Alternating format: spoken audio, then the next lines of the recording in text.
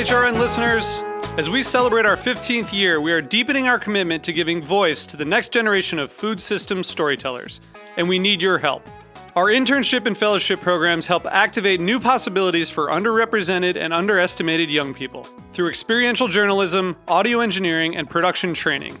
Through these unique programs, HRN helps food equity stewards build essential workforce readiness skills that expand their potential and foster economic mobility. Please consider supporting these critical programs. And with a minimum donation, you can be entered to win a dinner for two at an amazing restaurant in one of 8 cities and tickets to a concert at a great venue in one of those cities. We have incredible partners across the country who have donated, as they also share our passion for helping to educate the next generation of food systems storytellers.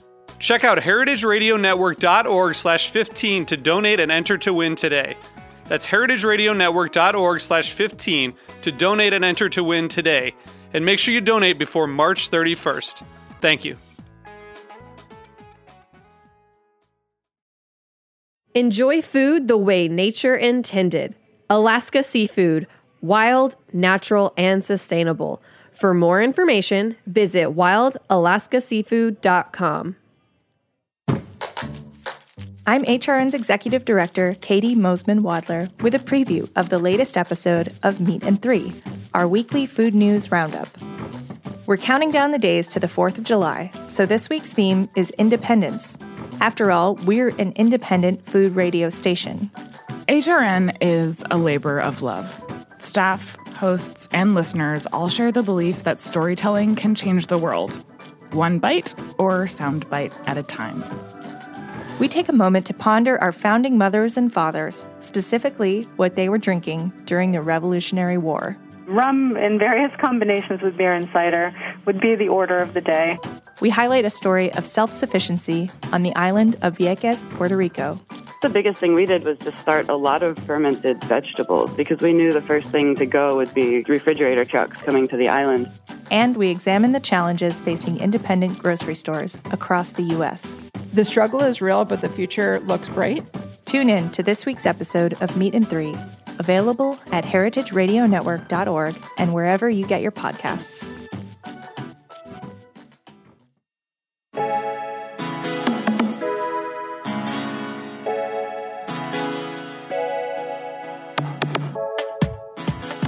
Welcome to The Line here on Heritage Radio. I'm your host, Eli Sussman, and my guest today is Ariel Fox. She is the concept executive chef of Dos Caminos with 5 locations around New York City. She became the chef at Dos Caminos in October 2017 and oversees culinary operations at all of the locations. She's born in Northern California, and she's a graduate of the California School of Culinary Arts, Le Cordon Bleu. She has extensive cooking experience ranging from catering to standalone restaurants like Acme here in the city.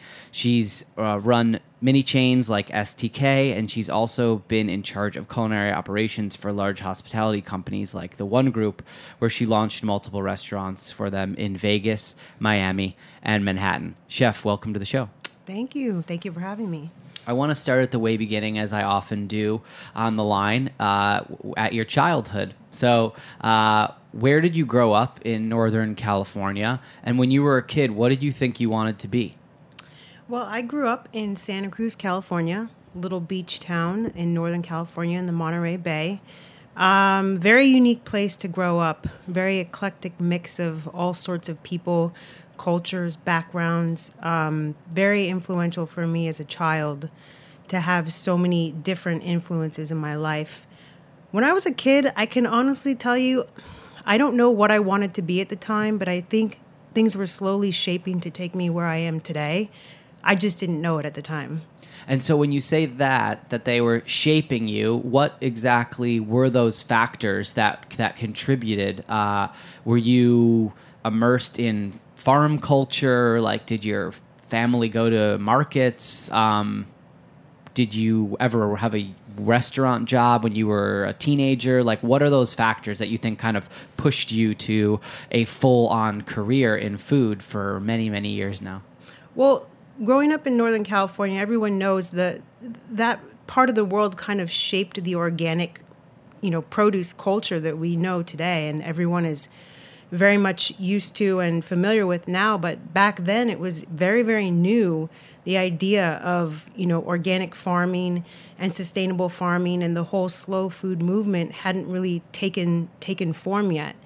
And a lot of people in Northern California started these small farms. A couple of family friends started a small farm called Mariquita Farms. And actually, when I was in high school, I worked at that farm. And they were one of the first organic lettuce producers, in the country. And actually very well known, and a lot of chefs in San Francisco and the Bay Area, Chez Panisse, very famous restaurant, used to purchase their produce and still purchase their produce from this farm today. And I started working the farmers markets with them, and that's really kind of when I started to get that vibe of, this farming to table culture. Did you ever interact with any of the chefs and have sort of did you develop a one-on-one relationship to them? Did you ever drop off in their restaurants? Was there a moment when you stepped into Chez Panisse or something for the first time and you maybe came through the back door of a kitchen and saw it for the first time? I do remember that Alice Waters and her team used to buy produce from us at the San Francisco market on the Embarcadero. And I remember when we did our first delivery, it was very unique to walk into that kitchen and see, everything from the hanging copper pots to the very rustic wooden tables to, everything about it. At the time, I didn't realize how much that memory would stick with me, but that's sort of my first impression of the chef world. So you walk into this kind of beautiful, rustic, but also refined restaurant, and you're selling them lettuce. Is it weird at a young age to kind of make the connection between what happens on the farm and then what ended up on the plate? Was your family the type of family that went out to a lot of dinners, and did you eat fine dining as a young kid or as a teenager, or were those worlds separate for you at that time? No, they were very much intertwined. My family travels a lot. We're all huge foodies. Everyone in my family is a great home chef. My grandmother, my uncle. Good food. I didn't know how good I had it then. When I would hang out with my other friends, this wasn't part of their lives. They didn't go out and eat the amount of times that we did per week. They didn't travel the world like we did. They didn't have that love and respect for the difference between a head of iceberg and a perfect organic head of baby Lola Rosa that you literally picked and cleaned and maybe delivered to someone and saw how they, brought it to life onto a plate.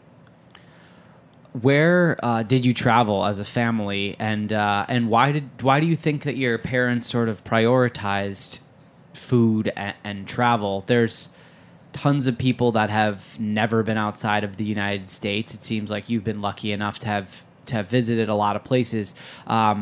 What do you think it was about your family or your parents that led them to take you on trips and also take you out and sort of explore cuisine and culture? It definitely all started with my grandparents. My grandmother was a devout traveler, huge foodie. She was cooking things, well before their time, very experimental.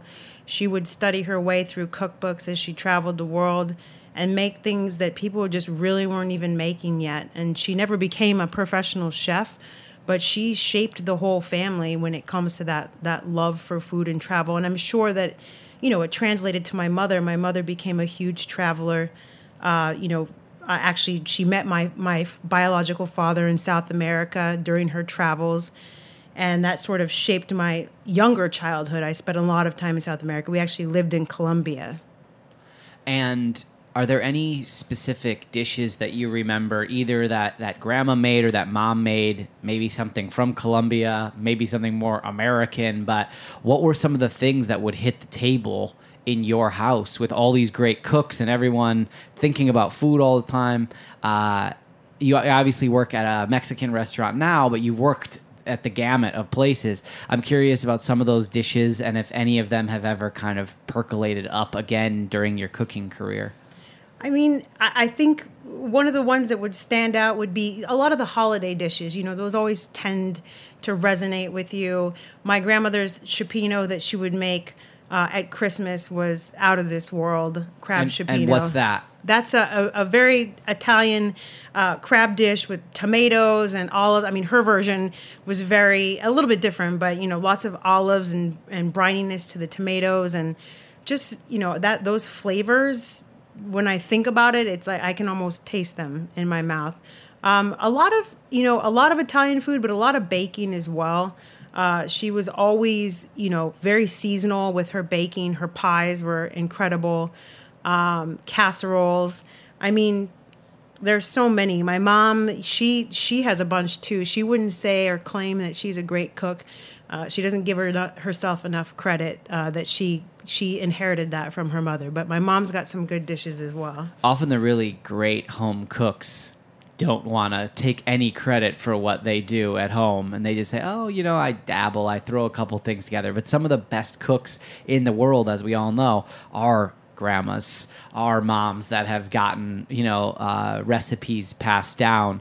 It seems like all that influence led you to then go to culinary school. All these flavors and travels impacted you to make that decision.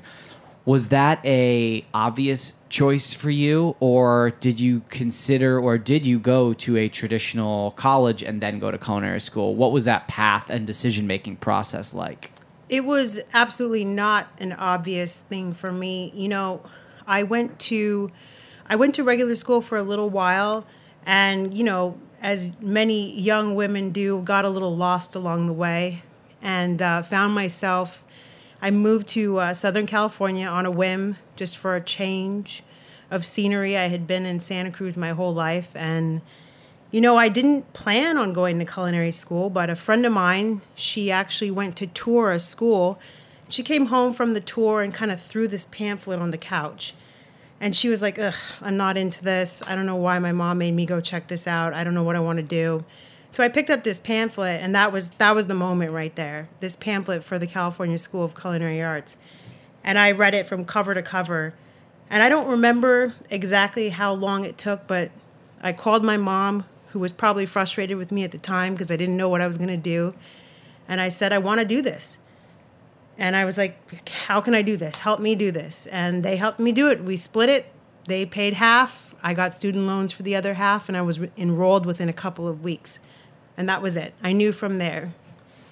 So you graduate from culinary school.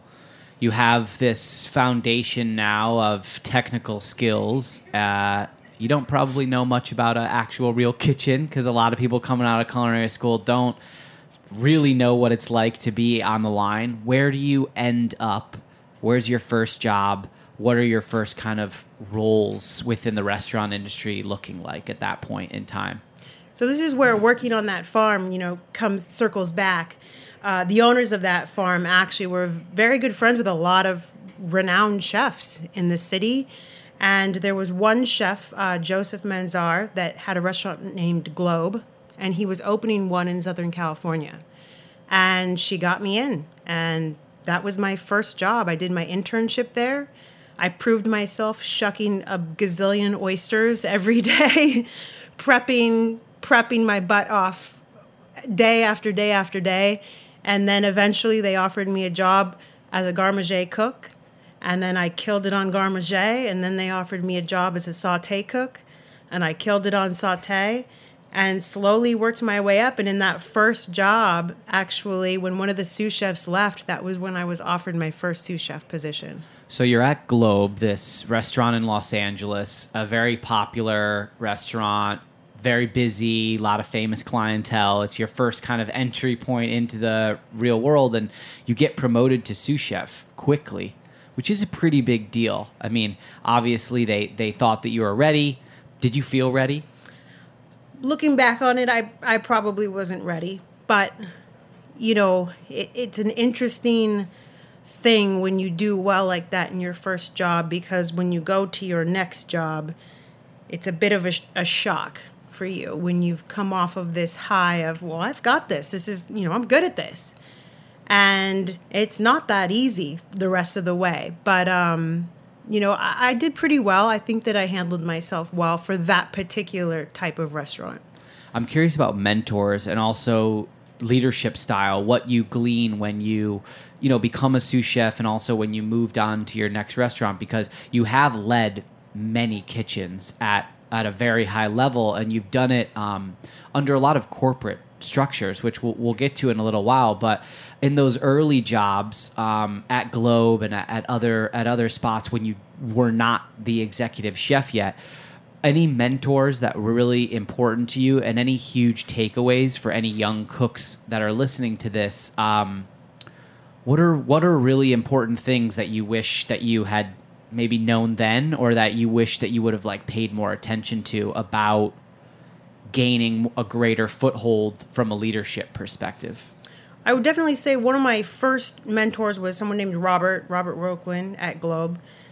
He always kind of taught me to not worry about what everyone else was doing, or how well everyone else was doing, or what's fair or not fair, that all I needed to worry about was what I was doing. And if I failed something, it was on me and only me. It had nothing to do with anyone else. And one of the things I would say to any young cook is there's a lot of people out there in the world today who are worried about how far everyone else is coming along next to them. Well, I've been here longer, or that guy hasn't been here as long as me. How come he got promoted? Or why did she get a raise?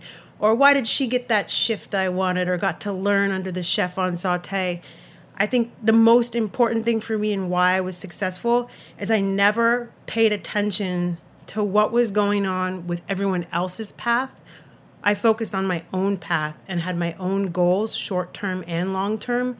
And as long as I stuck to those, I always achieved them. And it's about focusing on your path, not everyone else's path. So tell me about those long-term and short-term goals. You've worked at several places where you have come in and helped them launch concepts. That's sort of a different culinary environment than what Acme was. So Acme is a standalone restaurant. It has some Nordic influence, right? Yeah. And very modern plating.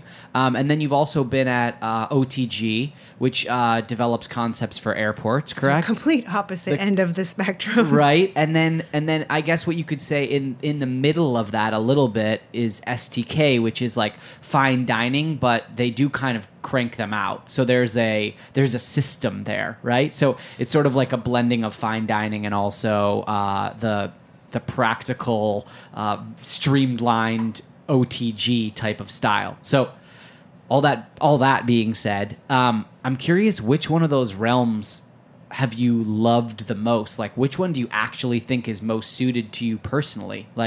I assume you enjoyed pieces from each one, but which one of those styles of cooking do you think really truly appeals to you personally as a chef?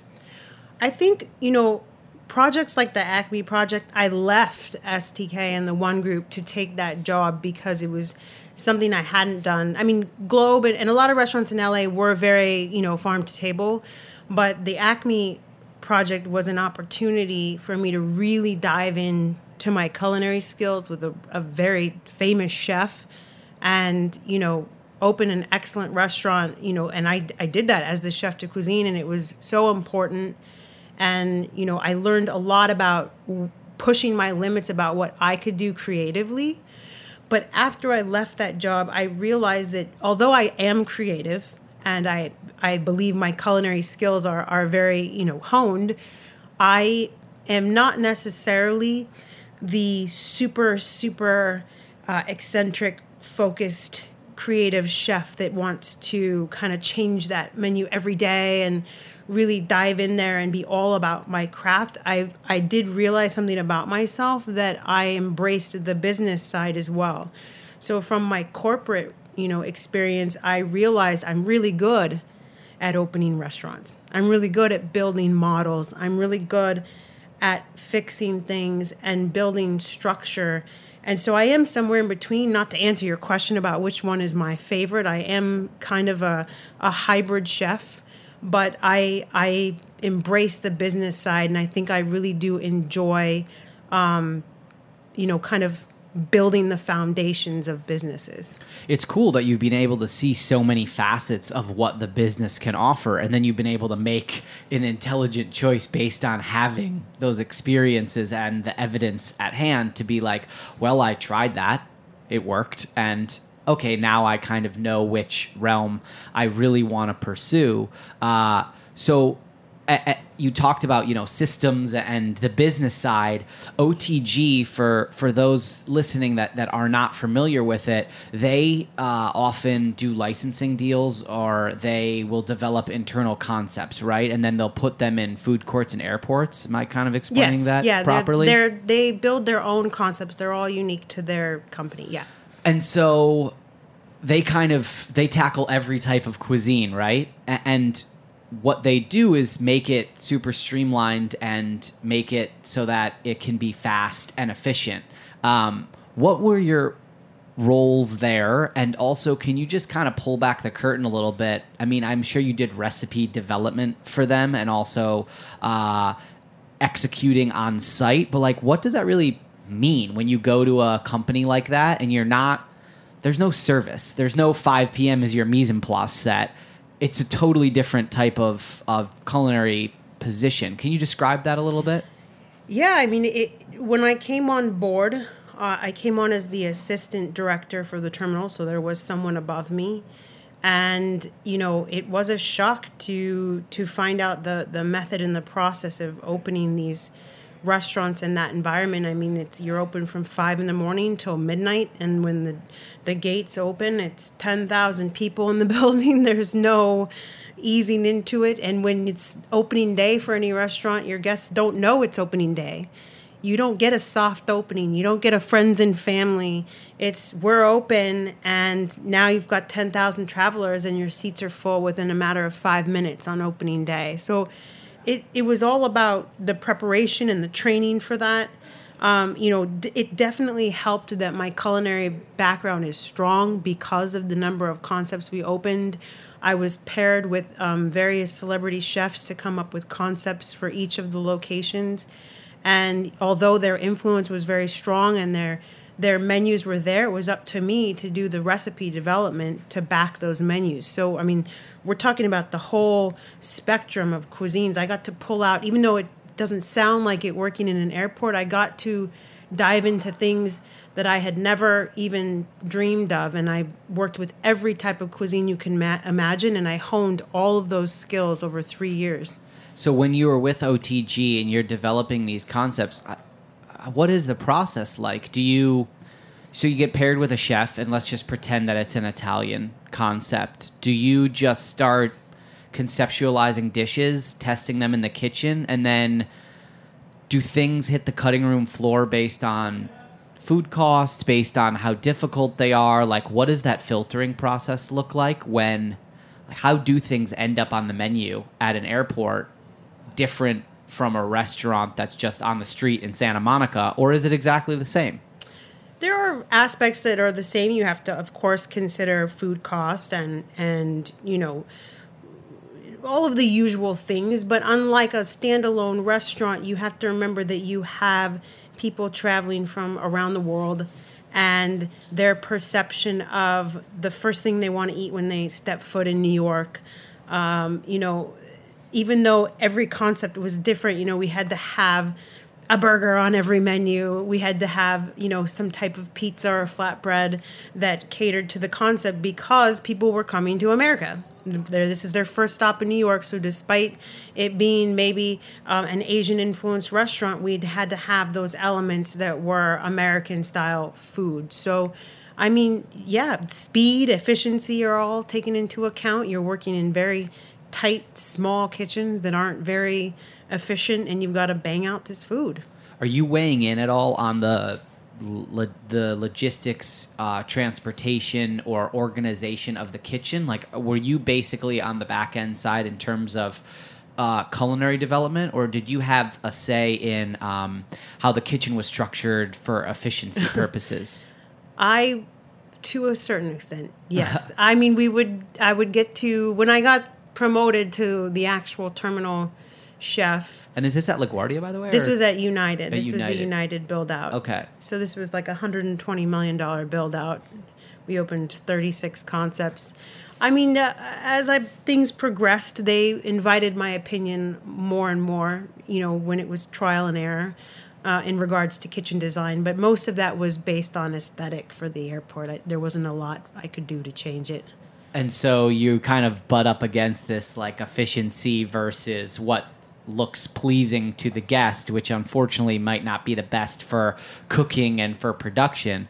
Is there a big commissary kitchen that services all those concepts, or are they siloed individually, or is there a huge kitchen that makes all the sauces and then they go upstairs to the various concepts? Some airports do have commissaries. Ours were individual. So on a day-to-day, you're just overseeing multiple spinning balls at the exact same time. What would you say was the most fulfilling aspect of that job, and what was the most difficult, challenging aspect of that job?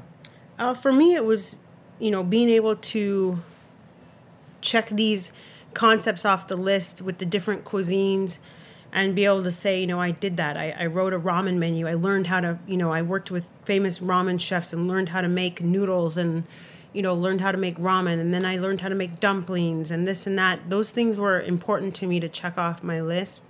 But at the end of the day, after 3 years and 36 concepts, when an opportunity comes along like Dos Caminos, where I have a chance to do something amazing with a brand that's been around for a long time and focus on one cuisine is, it's like the light at the end of the tunnel. I've been spinning out for 3 years and finally it's like, okay, I'm going to do Mexican for the next however long and go with that.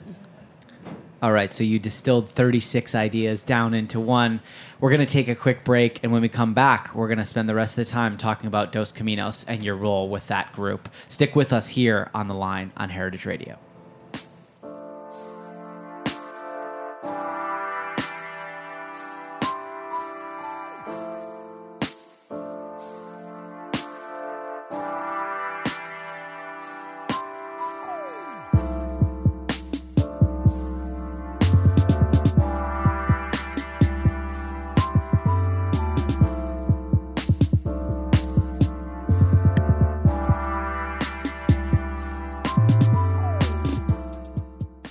Think about what it takes to swim a coastline longer than the entire eastern seaboard and leap tall waterfalls in a single bound. What does it take to survive 200 feet deep in icy saltwater? What would you be made of? Wild Alaska seafood is made of tight muscle mass, long-chain omega-3s, and incredible micronutrients. It matters where your food comes from. Experience the flavor of the fittest in every bite and enjoy food the way nature intended. Alaska Seafood, wild, natural, and sustainable. Ask for Alaska on the menu, grocery store, or smart device. For more information, visit wildalaskaseafood.com.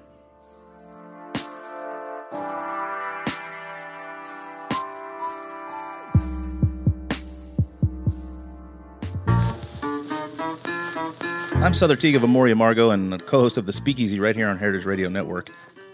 My favorite thing to do every week is to come here and be on the show. I have lots of jobs. I'm a very busy person, and I do this because I love it.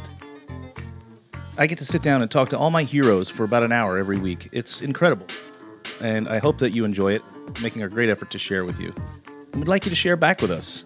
It's our summer fundraiser, and we'd love for you to donate at heritageradionetwork.org/donate. You can click on the beating heart, and you can even choose shows that you'd like to donate to specifically. And you can also choose a recurring monthly gift. And for all that, we'd be greatly appreciative. Thank you so much.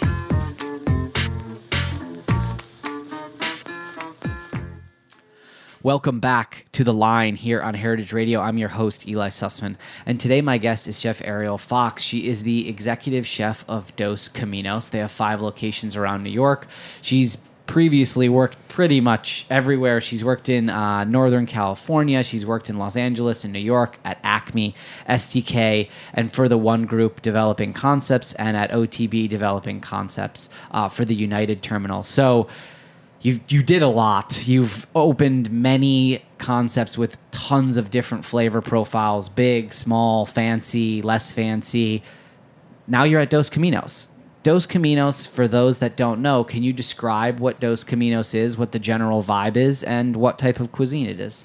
So Dos Caminos is a brand that's been around for a while in New York. It's basically regional Mexican cuisine, so not focused in one particular state of Mexico.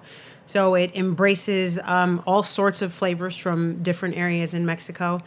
And it's a upscale casual, I would say, not fine dining, but it's upscale Mexican.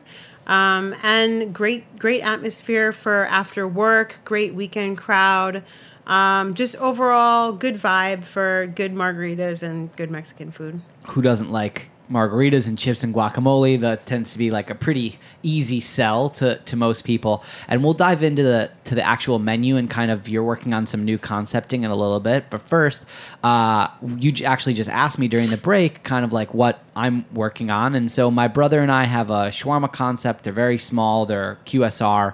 And then we have a burger concept, also very small. And so I'm really interested in Dos Caminos and the model of growth. And I would love for you to speak a little bit about just kind of the logistics and organization, since as a small business owner and those others listening, I would love to dive into kind of the nitty gritty of just what the actual structure is at Dos Caminos. So specifically, how do you achieve consistency across 5 locations? That's sort of my first question about it. Do you use centralized recipes? Like, how do you manage the quality control at 5 locations? So if you could speak a little bit of that would be great. Yeah, absolutely. Actually, when I came on board, this was one of the things that they wanted me to tackle, was trying to balance the consistency across the locations. They knew my background was extensive when it comes to structure and foundations and opening so many restaurants,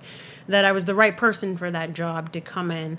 We have some excellent chefs, but without that sort of organized structure, they were all, putting their own kind of take on things. And the direction that we want to go with this brand is we do want to expand it.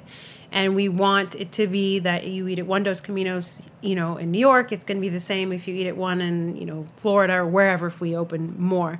So, my first challenge was coming in and really kind of embracing all of their flavors and recipes, and then sort of diving into them and figuring out what the final recipe was going to be.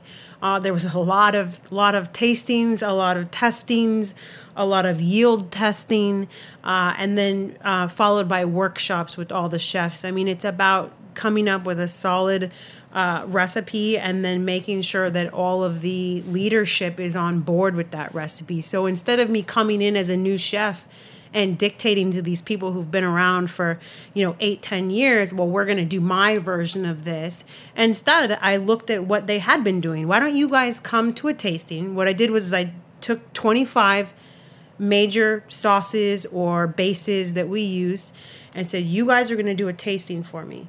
All 5 of you executive chefs are going to make whatever version you've been doing of these 25 things, and you're going to bring it to this tasting. And then we are all going to taste them as a group, and we are going to decide the best one.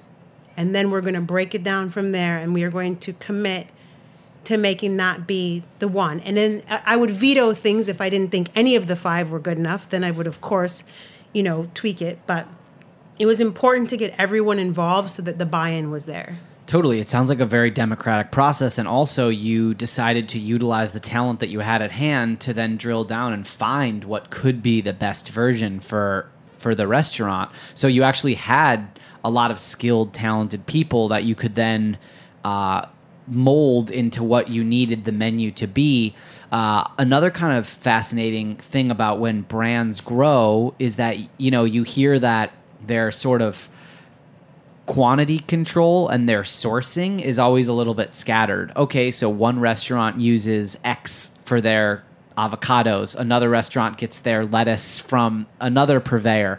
Did you come in and find a fairly streamlined ordering, scheduling process, or did you say to yourself, okay, I'm going to strap in and I've got to really, I mean, were you doing Excel documents for all these things, or was, it was a strap-in situation for sure. Okay, so tell us a little bit about what that's like to come into a successful restaurant group that's, I would assume, doing well financially. The customer is there, the brand loyalty is there, but behind the scenes, what type of work did you have to put in besides just flavor tweaking? All the chefs were making, good decisions for themselves and buying from, purveyors have a way of influencing people. They come in and they visit, the chef, as you know, and convince you about their tomatoes or, their jalapeno peppers. And what happens is the chefs make great decisions, but they're different decisions. And so I did have to come in and streamline the purchasing. But again, I kept it very democratic. If a chef really stood by something and felt, this was the item, it was all about doing cuttings and tastings. For months, it was side-by-side comparisons, putting it into a sauce. You can't just taste the pepper on its own. You have to make your salsa verde with the two different peppers and see how the nuances come through. So, there were a lot of spreadsheets, a lot of tests, but we eventually got a purchasing book together and we review it quarterly. It sounds like an amazing process, although daunting, to be in an existing restaurant while simultaneously almost rebuilding and recrafting the restaurant, almost kind of from the ground up. You have a exterior shell, but then the interior, you're rebuilding it. Do you think that that's where your greatest strength lies, in sort of the organizational rebuilding and rebranding of the concept? Is that sort of what you love to do the most? There was a time when I would tell you, I don't want to open another restaurant. I don't want to do this anymore. But as they stack up 10, 20, 30, 40 restaurants, you have to accept who you are and what you do well, and realize that, you know what, I think I actually enjoy doing this, and I do enjoy building that structure and kind of redeveloping things. What does a normal day look like for you? Do you have a test kitchen? Is there a restaurant that's more of your home base? In a normal week, do you visit all 5 of the locations? Talk a little bit about what your personal schedule and what's a weekly goals look like for you. I do office out of Park Avenue, one of our locations, because I do have a large prep kitchen in there. So it's kind of, I have a corner that's my test kitchen. But in any given week, I definitely see all the locations at least once. Some weeks when I'm not having to do development and other projects, I'm definitely touring the stores more, doing quality control, doing food and beverage audits, spending time with sous chefs. I don't just spend time with executive chefs. I spend a lot of time with our GMs, our floor managers, our sous chefs. It's important to me to use coachable moments anytime I'm in a store. I don't just go into a store with tunnel vision and go straight to the kitchen. It's important that there are no wasted trips for me, that every time I go, that we're doing something to make things better. Dos Caminos is part of Be Our Guest, which is quite a massive hospitality company.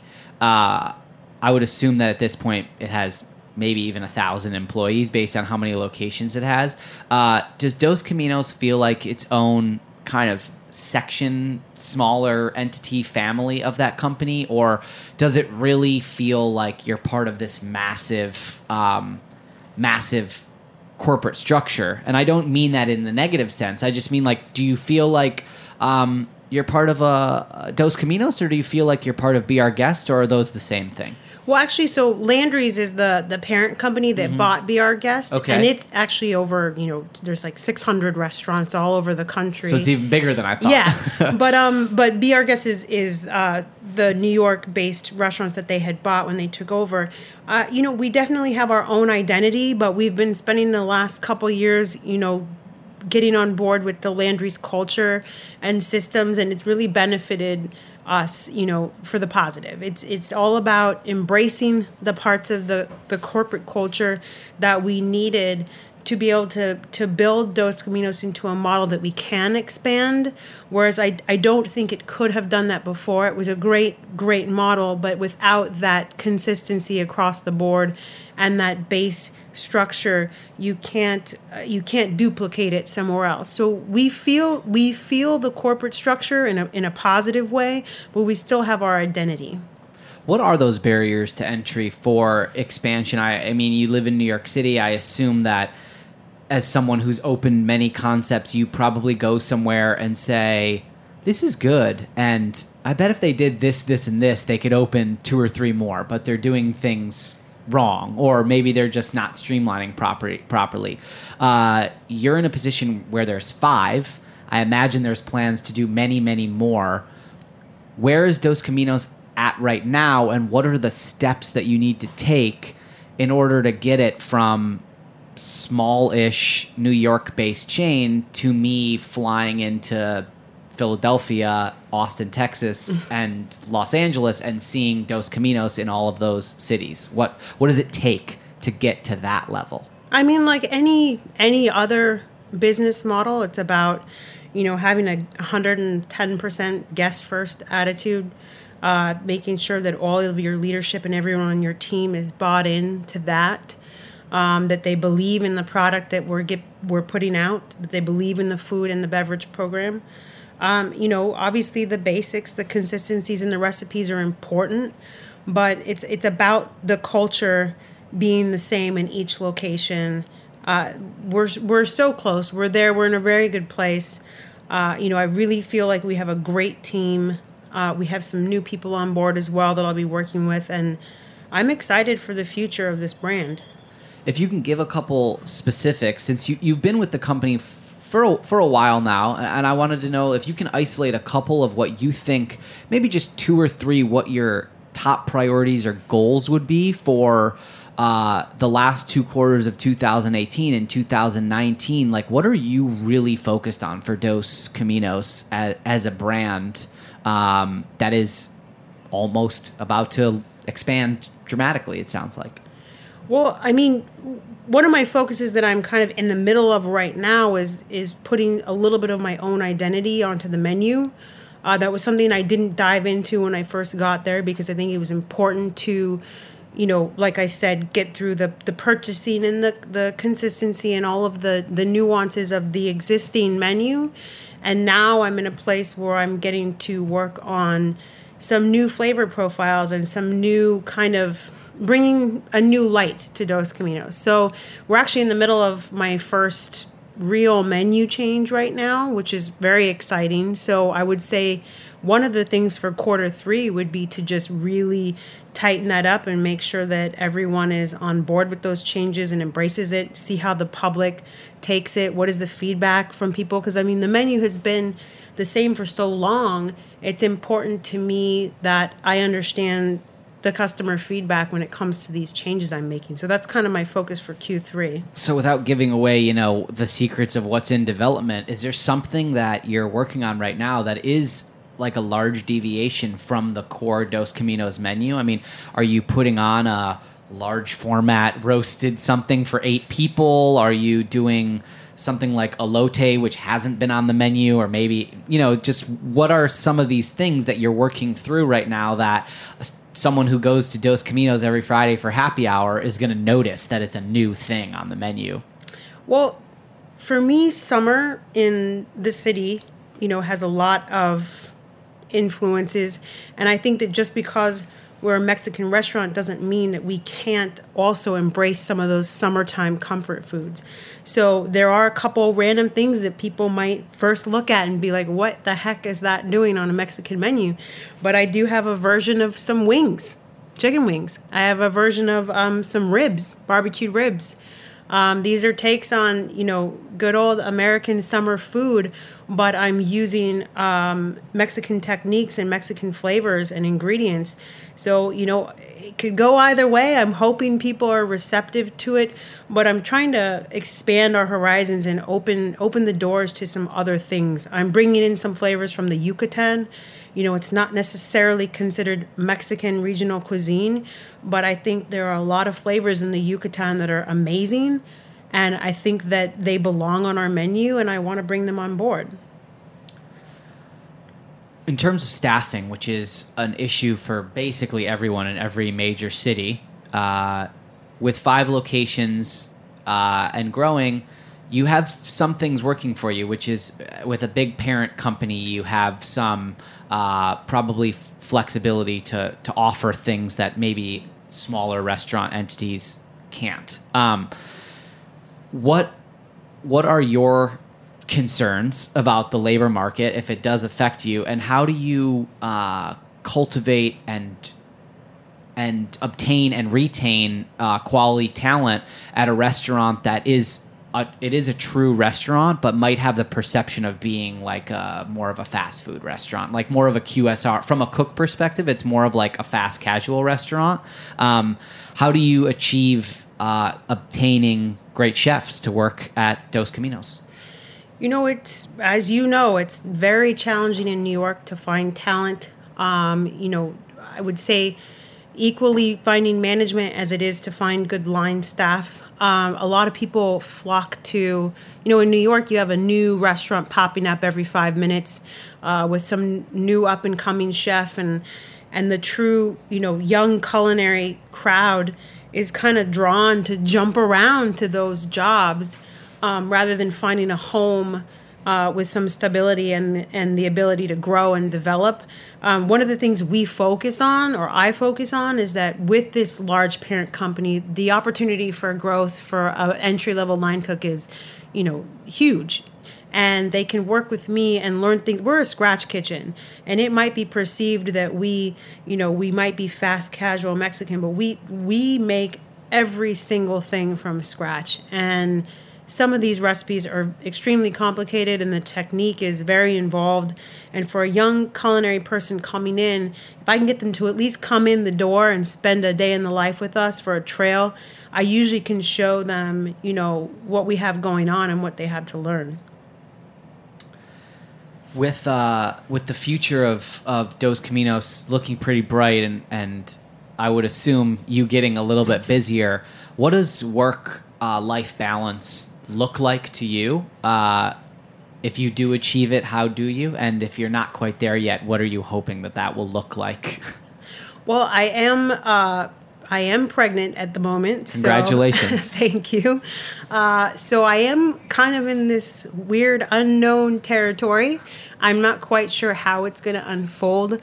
But, my mom was a career-driven single mom for a while till she met my stepdad. And, it's never a good time. So the way I see it is, I'm very fortunate. I am successful. I am in a position with a good company that is family-oriented. So I feel like I'll be able to find that balance. But right now, it does feel like, I don't know where it's going, but the little one's due in October, so right before Q4, busiest quarter of the year, and I'm going to have to go on leave, so we're not sure how that's going to work out, but I have a good team, and we're setting them up for success, and we'll figure it out. So cool. You'll take a little bit of time for yourself. I'll take a little bit of time. Whatever that might look like. We might see you back running around right afterwards. On a personal level, we'll close with this question, which is, you've led so many kitchens, and often you've been developing other people's food and their concepts for them, and you've been able to input a lot creatively. But I'm curious, do you have a dream down the line of your own individual standalone restaurant that will be 100% from start to finish your own concept? And if you do, if that's 10, 20, 30 years from now, what might it look like, and where would it be if that's something that is of interest to you? It's definitely of interest to me. What that restaurant has changed over the years, of course.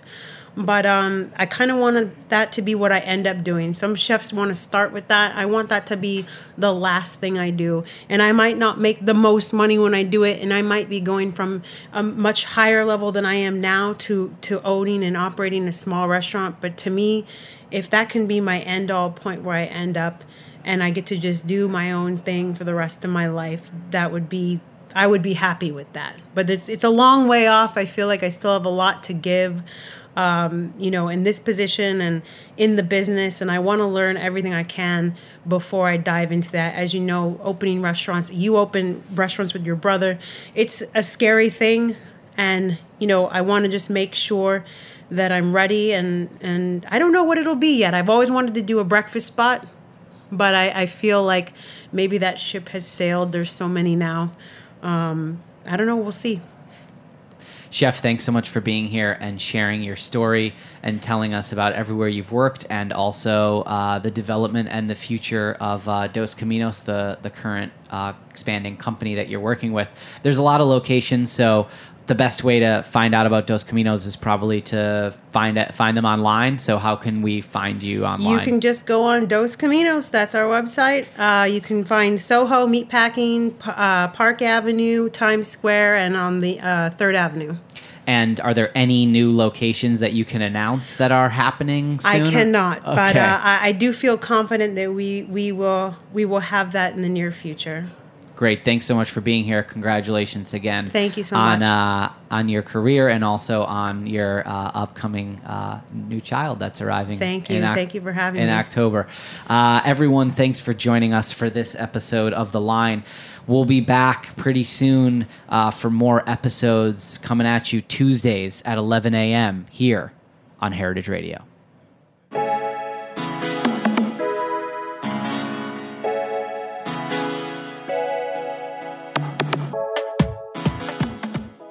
Thanks for listening to Heritage Radio Network, food radio supported by you.